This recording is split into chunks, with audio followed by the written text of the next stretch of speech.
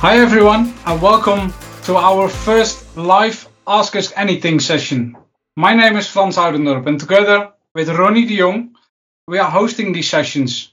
Every month we will hosting a live Ask Us Anything, so if you have any suggestions about topics, please let us know through our email addresses or through social media.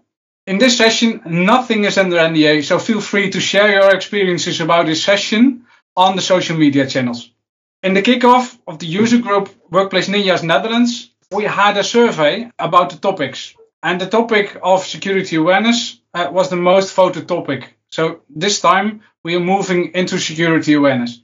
And I think, Ronnie, we don't do that on our own, isn't it? That's true. Thank you, Frans.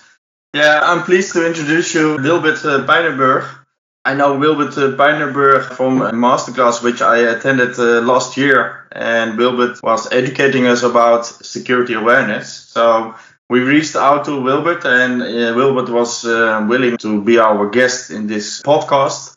And yeah, first of all, welcome, Wilbert. Thank you for your participation. Great to have you. You started in the 90s in the consultancy, security consultancy. If I informed well, you started or founded in 99 InfoSecure. Ever since then, you are involved in security awareness. Perhaps you can introduce yourself, who you are and what company you're working for. InfoSecure already mentioned, and yeah, from there on, move on. Thanks. My name is Wilbert Pijnenburg. I really started a long time ago. I think I started in 1993 as more as an engineer. I joined a company called Triple Pay. I had my own department. In that time, the internet was just new, and we started to connect companies to the internet. And the first question was, can we do it secure? So we needed a sort of department of how can we connect companies in a secure way to the internet. That was, I think, in 1995, something like that. But for me, I was always interested in the process and in people. So for me, technology was also always a little bit, you have to have it, but there is more than that. So I try to focus more on processes and people. And in 2003, I went to Lindus, and they had a rather large group in Belgium focusing on IT governance and risk management. So it was for me more a sort of consultancy job. And in 2007, I was asked by the old owner of InfoSecure, and he said, I'm focusing completely on the human factor of information security. I'm looking for a director of the Netherlands for the Netherlands, and are you interested in talking about this function? So in 2007, I entered InfoSecure, and since that time, I'm focusing completely on the subject of human factor, information security awareness. We ended up in the Magic Quadrant of Gartner in 2014, I think. So for a small Dutch company, I think that's a rather big achievement. So it was very nice to end up there. And now it's 2020. And I think at this moment, everyone is asking for security awareness and focusing on human factors. So yeah, I think it's a booming business. And we see a little bit that technology alone is not enough. So and for me at this moment, I have a function for as a commercial director at the InfoSecure, but I have a technology background and a consultant background. So very nice to operate a little bit from both sides. Yeah. What you mentioned when it comes to timing, also the poll last month with the community, we asked us what topics are you interested in, and security awareness was one of the most voted topics, as Frans mentioned.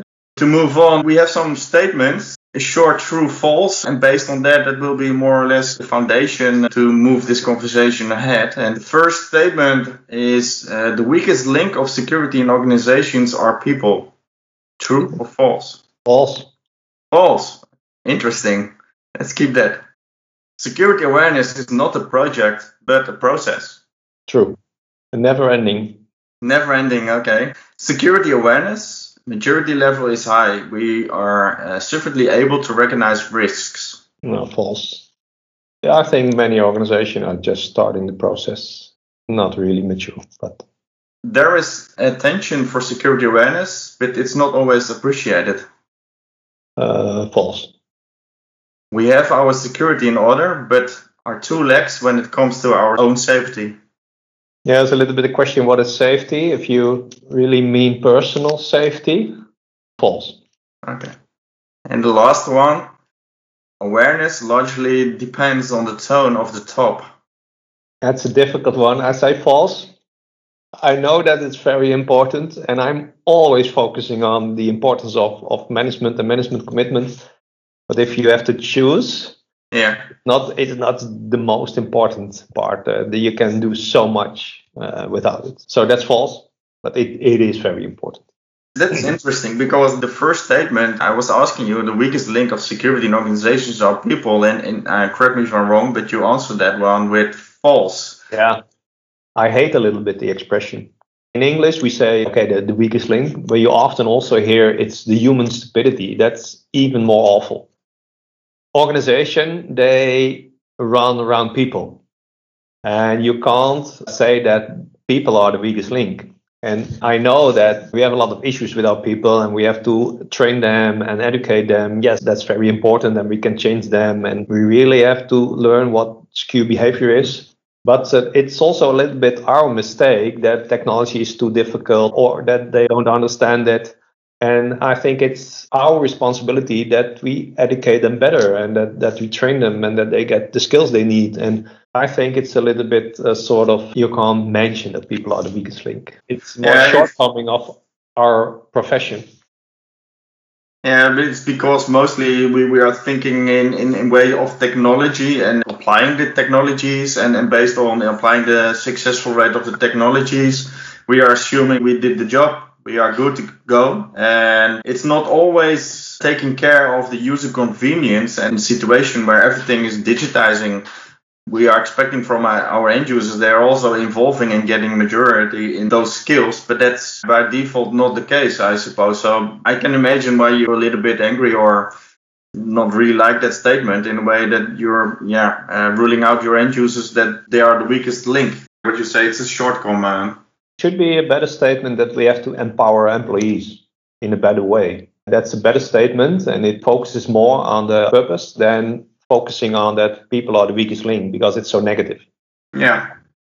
And in fact, I think we will mention it in this conversation. Phishing is often mentioned, but when I go into a workshop and I show 4 or 5 links to employees, and I ask them, can you recognize the phishing link?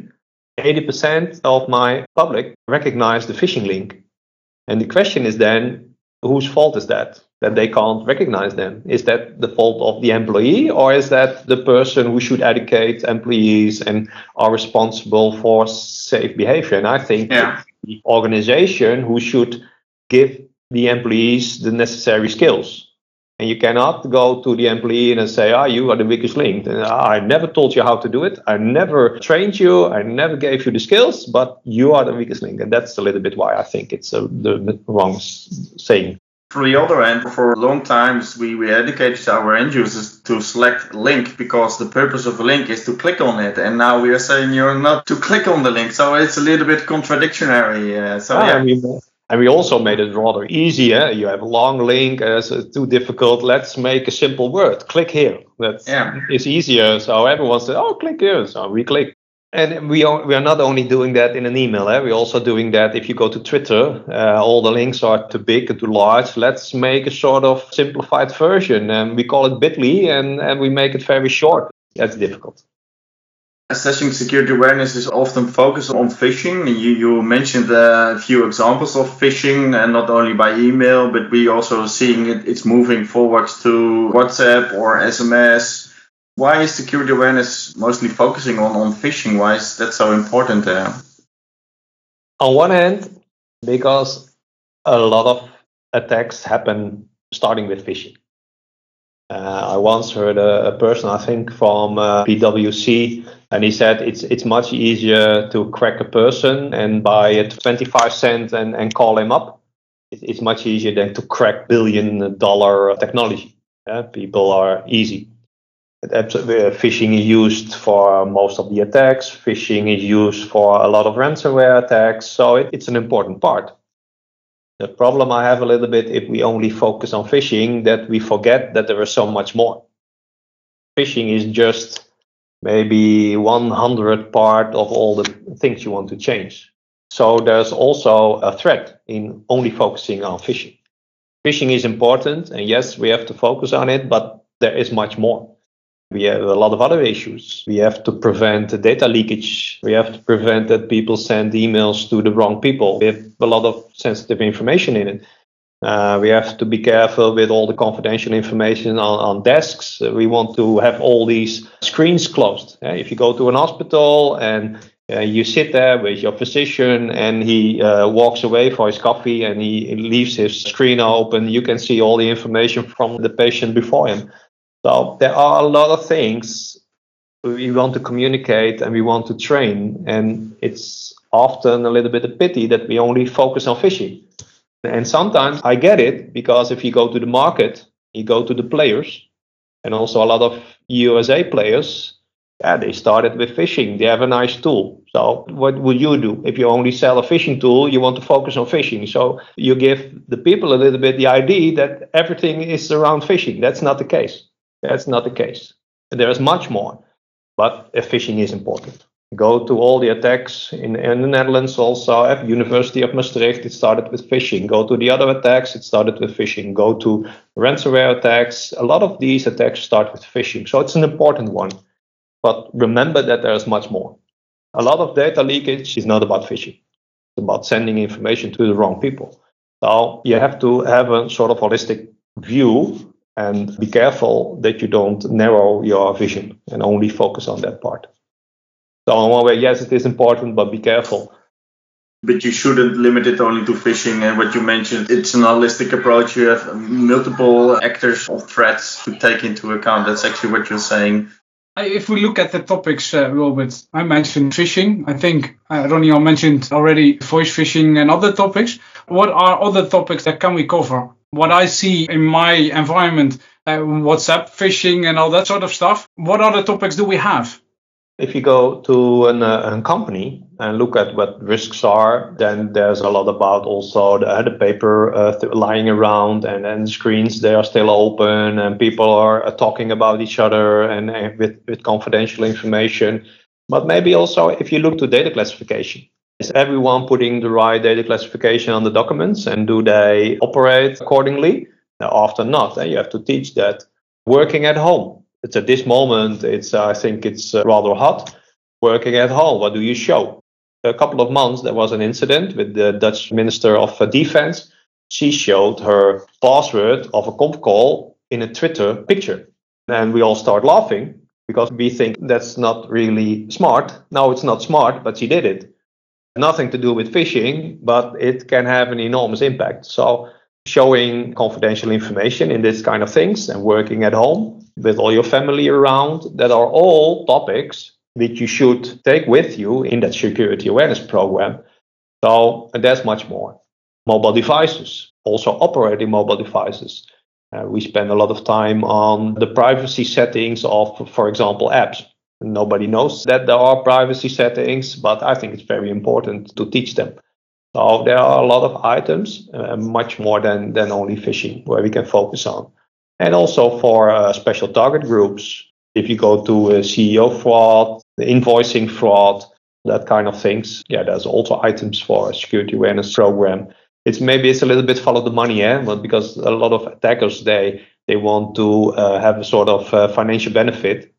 And you only have to follow the money to look, okay, where's that money going? That's why I mentioned the CEO fraud and the invoicing fraud. That's where the money goes. So that's much more. Yeah, and you already mentioned working from home and the relation with security awareness. How can we deal with that? Is there some specific training materials or assessing tools that we can use to deal with working from home? You already said, if someone is accessing your private office and there are documents or your screen is open, is there something that we can use for a specific working from home? The basic of awareness is often awareness. And I think that first people have to be careful a little bit. Okay, you're not working at the office anymore. It's not a safe environment. your wife, your man, the children, they are all playing around. That's also a thing you have to look around. Now that's training, basic awareness. We are not doing that until now. That's an important part. Yeah, training and awareness. Yeah, if we look at training, we also have assessing tools that we can use. If we deliver some training materials, and how do I measure if my security awareness training is working from home or for other users? Sometimes it's even more difficult. If you want to measure the effectiveness of training, that's often asked, how can you measure it? Then we have a lot of examples. I have an organization, they wanted to know which employee is sending confidential information into the cloud. And for this organization, we had a sort of tool we could measure the quantity of data which was going to, for example, Dropbox, because you have tooling for that. But that tooling normally only works when you're in the office, when you're using the internet gateway of your company. But then when people start working at home, they often don't use the internet connection of the company anymore. So it's much more difficult to monitor that behavior. Sometimes in an organization it's easy to do, but when they are not in the organization anymore and they start using their own internet connection, it's much more difficult. You can just solve this problem by saying, okay, you have to go to the office and connect with the VPN connection, and then you go to the internet via the organization's internet connection. That could be a solution, but that's not what's happening in most of the cases. That makes it more difficult to follow and monitoring your employees. So it doesn't help. Before March, not a lot of people working at home, but I think that after March, maybe 80% or 90% is working at home. So there are new challenges. How do we monitor it? And also, if you want to measure behavior, if you go to our programs, we often advise something like do sort of observation. 12 o'clock, go and walk around and just see what documents are lying, who left his screen open, what happens in the office. But you cannot do that when people are working at home. You cannot say, oh, I have a security officer and let's go to the homes and see how they are working there. So that makes it more difficult to see what happens and to measure and monitor behavior. So it doesn't help, but it makes it more complex. Of course, you can measure in terms of technology and monitoring traffic, but from the other side, if the behavior of your users, they are aware of it, then you don't really need those controls. And although new technology are also facing that part and are able to monitor traffic at home, for example, it's on a different layer. But because of the user is aware of its own behavior, then the technology is becoming less relevant, I would say. Yeah. Because whether you're at the office or when you're working from home, if you still have the awareness, okay, I don't have to click on malicious links or other things, or just locking my screen as I do at the office, or when I'm going to drive my car, I'm putting my seatbelts by default. Yeah, by default is very nice, especially in our business. That would be the best thing to accomplish if it's sort of a standard thing.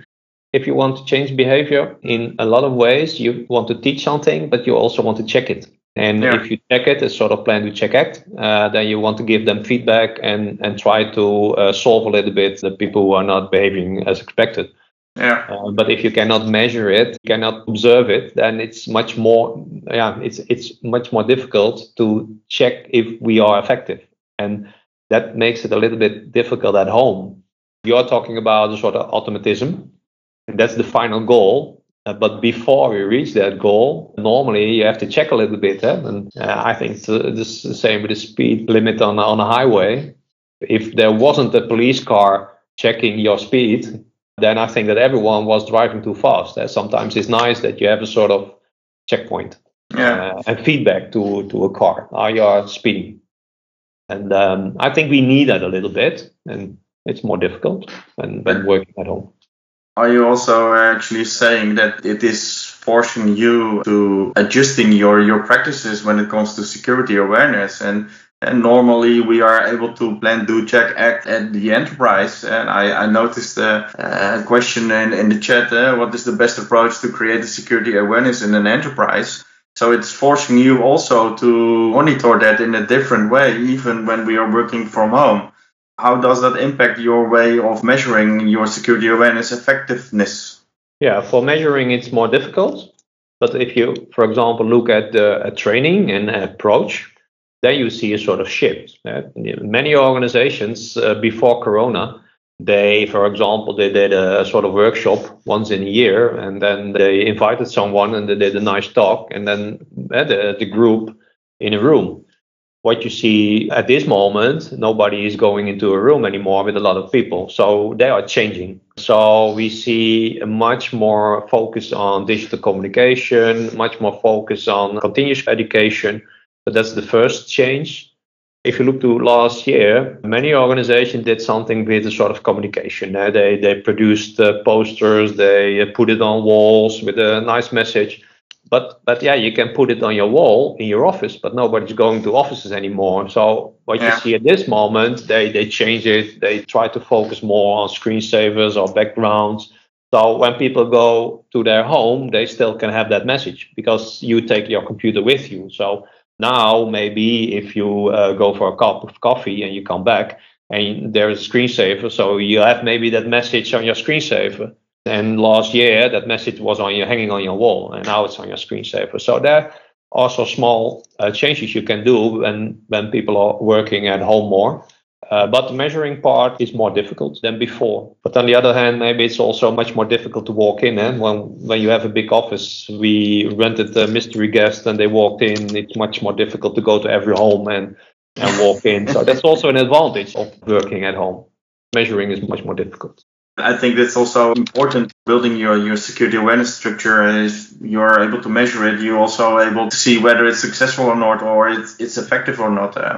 Can you give us other examples, like the question in the chat, what is the best approach to create security awareness within an enterprise environment? Can you give us a few examples? What are the foundational parts of building a security awareness strategy? I mentioned a minute ago that many organizations, they had some sort of presentation and they invited persons. And then my first reaction always is, yeah, but that's only a one-time event. And so my first reaction normally is, it has to be something continuously. A one-time event in a year is not enough. So there has to be more incentives. That's a little bit the first. The second is that people don't always like to spend their time and attention on security awareness. They have another core business, they have other things to do. So the second thing always is, okay, how can I make it nice for the employees? And what you see in the last year is that we try to focus more and more on gamification, on storytelling, make it more enjoyable and increase engagement, because then employees don't think it's boring anymore and you don't have to force employees in going into training. So maybe if you look to the format, it's becoming more and more important. It doesn't tell anything about the content. It doesn't tell anything about what you try to learn. But if it's enjoyable, it's much more easy to ask people to spend time on this kind of thing. So that's, I think, it's a development. Another thing also is that if you continue this a little bit in the engagement and also a fun factor, one of the things you ask is awareness is largely depend on the tone of the top. And I said this false because I think there's much more needed than only the tone of the top. But the tone in the top is very important. And in many organizations, you see a sort of security officer and he's responsible for the awareness program and he is the man who does everything. But I think that's a little bit wrong because the CISO should be the guy who's facilitating everything. But it's very nice if you can push it to your management who is doing the program for you, who's asking employees and inviting employees and telling that's important. And you need that a lot. And that's not only done. And in the past, what you saw a little bit, that there was a lot of negative ideas about managers who are pushing employees. And what we're doing now a little bit, we try to make it more sort of competition. And that helps a lot. So in the past, we said, okay, you have to do this training program, but only 10% of all your employees follow the training program. So you have to go back to your employees and ask them to do it. And now we turn it around. We go to all management and we say, these 5 departments, they are the best departments and they did it great. 80% of all these employees, they did it. And we forget all the other departments who didn't do it. And what we see now is that we only focus on the positive departments, and all the negatives, they say, I'm not on that list. Why am I not on that list? Yeah, because that are the best performing departments. 80% of all these departments did it. Yeah, you didn't do it maybe, but if 80% of your employees do it, you also end up in this list. So, and what we see that works very well. So we use a little bit of competition between management to drive the support for our program. And that works very well. And we see also a little bit this competition idea. We also, for example, we use it by phishing. For many organizations, if they do phishing, they think it's a little bit negative. Employees, they say, yeah, but you send me a very bad phishing mail and I'm trapped into it, and it's your mistake that I clicked on that link and you did it by purpose. Because the GoDaddy, for example. Yeah. And they are negative because they look to you and say, yeah, you know everything, but you tricked me. And what we now do, we turn it around a little bit and we say, let's make a competition. And it's also a little bit what we have in our new gamification modules. We say, okay, you are now the fisher. You can develop a sort of scenario for your own organization. And what would be the story you have for what department? Which department would you attack and with what story? And we have that in the modules, in the learning modules, but we sometimes also do that in real life. So we say to an organization, okay, this is your department, but if you are able to make a scenario for another department, would you do it? And what would be the story? And then there are all kinds of scenarios developed, and then we launch a scenario from one department to the other one. So it becomes a sort of competition and sort of gamification. And then they think, yeah, but one department is going for the other, and the other is then making a new scenario, and they go for the other. And it's much more positive because it's a sort of program for their own. And there's not a CISO who is saying you are doing it the wrong way. So that's also competition. So there's competition between employees, and there can be a sort of competition between management. And there's much more sort of positive vibe in an organization. And the program is much more of themselves. So they are designing, they are the part, they are playing it. I think it works very well. And another thing, what helps a lot is that if you only do training modules which are off the shelf and a sort of general, then everyone thinks, yeah, they're off the shelf. It's a sort of one size fits all. That's okay, but it's not for me. When you start measuring behavior and you give much more feedback to employees, then they can see, okay, oh, you did a test. Oh, this is the percentage who didn't do it, or they clicked on the link. So it are much more the figures of their own organization. In many organizations, when they do measurement, it's the reports are only given back to management. But often these reports are not given back to the employees. But in the end, you want to change the behavior of employees. So why are we not giving feedback to our employees?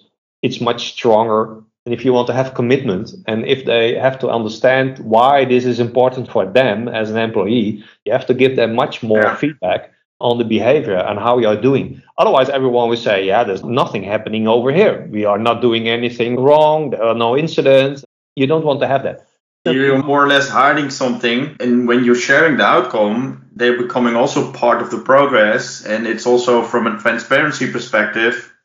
Exactly. They want to know, they want to be involved, that it's something they have to know to involve your employees. And that's a little bit why you can't say, oh, the weakest link and I will broadcast you some policies. They are part of the program and you have to involve them. Also ask employees, what do you need? What tools do you need? What policies are difficult for you? So make the employee the center point of your program, and involve them in the program and ask them how you can improve. And that's often not done because they are not the center point of your program, and that helps a lot.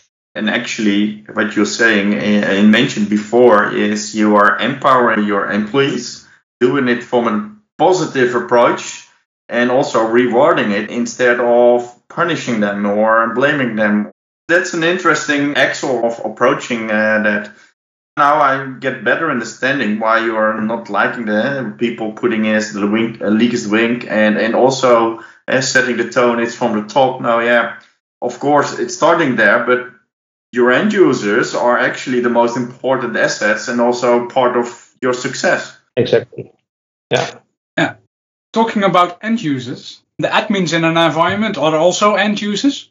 But if we look at admins, they have sometimes to deal with other stuff than end users. Is security awareness only limited to the end users, or do we have also programs for admins on that? Yeah. In one way, they are an end user. And again, if you look to the phishing tests, we often have a phishing test specialized on IT personnel in general. Often we are scared after that because then 40%, 50%, they click on a link and the organization says, oh, but we thought that the IT personnel, they knew what they were talking about. They wouldn't click on our phishing links, and they still do. So in fact, they are also just employees, just as all the others. We mentioned a little bit also management and CEO and CFOs, they have more rights. And that's also a little bit the case if you look to admins. They have privileged user rights. So if you look to hackers and attacks, the IT employees are very interesting for hackers because they have more rights than other employees. So they are often a victim. They are often the first to look at if you want to do something in an organization. So there you need additional attention. When we do social engineering investigation and mystery guests, especially if you look to social engineering, the first we try to be when we call an organization is, I'm the IT person, I'm the IT guy. That's the first I try to impersonate. You have to spend attention to that. IT employees are the most valuable in an organization.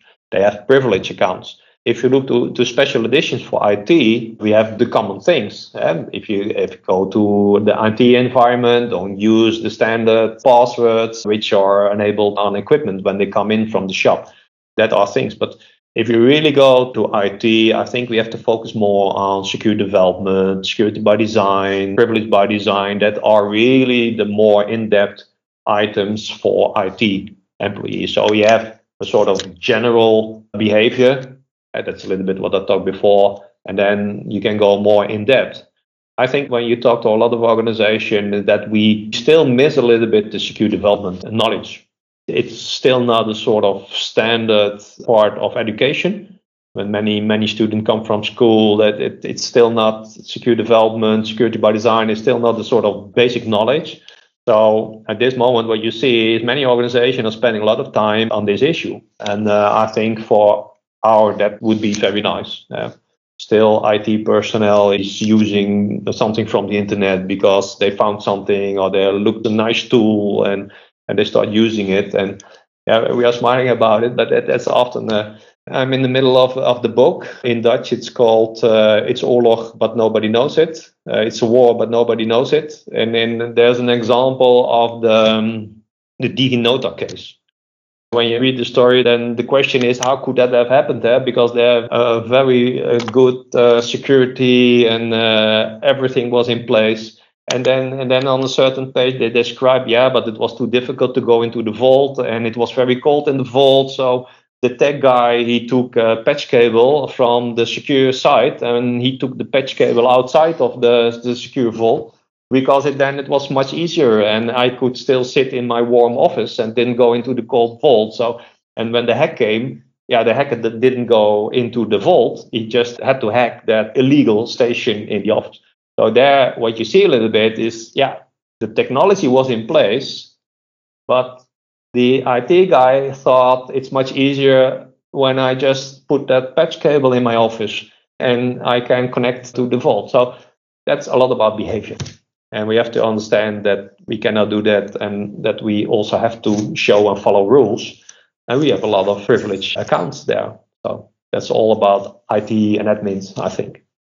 It's still needed to train our end users, but also IT personnel, but also, as you mentioned, the higher people in the top of the company, the CEO and the other people who have large privileges to access stuff like financial data and all that sort of stuff. What is your opinion about the maturity of the users in the Netherlands, but also wide in the area in the world? Is it still needed that we train our people? The maturity is still not very high. I think if you go to a sort of maturity model, you would plot most of the companies on that model. I think that depends a little bit how large your organization is, but we probably end up something like 2, 3. 2 is a little bit okay, sort of repeated attention. 3, it's more process. We start in educating, onboarding new employees that's entered. And maybe if you go to the maturity level 4, is where we start to measure the effectiveness. If you look to most of the companies, I see many organizations are only monitoring participation. So they say, I have a workshop, I have e-learning. What do I measure? I measure the amount of employees who follow the training. That's what we measure. And if I'm lucky, I probably also measure maybe a little bit if they click on a phishing link, yes or no, because that's rather common at this moment. So that are the 2 things they measure. If you really go on, okay, do you measure the effectiveness of your program? Often it's not the case. So I think a little bit, if you look to the maturity level, 2, 3, that's rather common. So I think we can have a lot of improvement. And really look at, do we gain something? Is the program effective? Do we change anything? What are the risks? What do I have to tell? What do employees need? Yeah, we can improve a lot, I think, in that area. And there's still a lot to be done. Actually, we are putting a lot of attention when it comes to our security controls. Are you actually saying that the effort we are spending into security awareness is in the line? We are focusing more on the technology instead of also the human part. And wouldn't it be wise to invest, speaking like Domine for zijn own parochie? I'm not sure what the English translation is. But, yeah, you get the point. Is it wisely? Shouldn't we invest more in security awareness? And at the end, will be more efficient than only putting our money investing in technology. Yeah, I think you cannot choose one or the other. It has to be combined. But maybe also for the people listening at this moment, how many projects have you done in the last year? Often probably technology projects. And in how many of these projects was training of the employee part of that project? And how much budget was there? How much attention was there for training the employees? That would be my question. And often we do a sort of implementation of a new technology and a new project. And then, okay, we turn the key and then we say, okay, it's finalized now. I delivered it. We do a sort of functional check at the end. Or say, is this okay? Is this okay? Yeah, think, check. And then it's finished. And then people have to start working with it. So what did we do to educate it? A simple example, I already mentioned the privacy settings on a mobile phone. How many employees have had a sort of training for using a mobile phone and privacy settings on a mobile phone? We just assume that everyone can work with it. But that's not the case. It's just an assumption. And sometimes I say, and I will not say it today, but assumption is the mother of. Yeah, we all know, known phrase. Yeah, but that's the case. And to answer that question to you, when I'm involved with projects, sometimes there is some change in adoption, but that's only a slightly part of the project. And it's because we agree it's important, but if you look at it, it's marginal and it's not always educating them in the ways of privacy or from a security perspective. And that was also, actually it's answering a question, is how well we are trained, how well is our maturity level when it comes to security awareness. And actually, you more or less answering that question. We highly focused on technology and we kindly giving the end users attention. But if it's enough or even more important, if it's sufficient, it's questionable, I think. I think there are a lot of technology persons in this call. We received a new CRM system, I think a half year ago. And the first question of the implementation partner was not, can I look at the security features in this tool? What shall we do with two-factor authentication? How do we make the backup? That was not the first question. It's a functional question, and let's finish and deliver it, and then we're all ready. The same discussion, I think, in a lot of outsourcing deals. The first question should be, is it secure? And did we spend enough time on all the security features, the security by design? That's also a thing we can enter. And then did we educate people? Did we educate them enough? Is it part of the project? Often it's not part. Should be a mindset. Yeah, it should be a mindset. It's a part of every project. And then we are starting to come somewhere.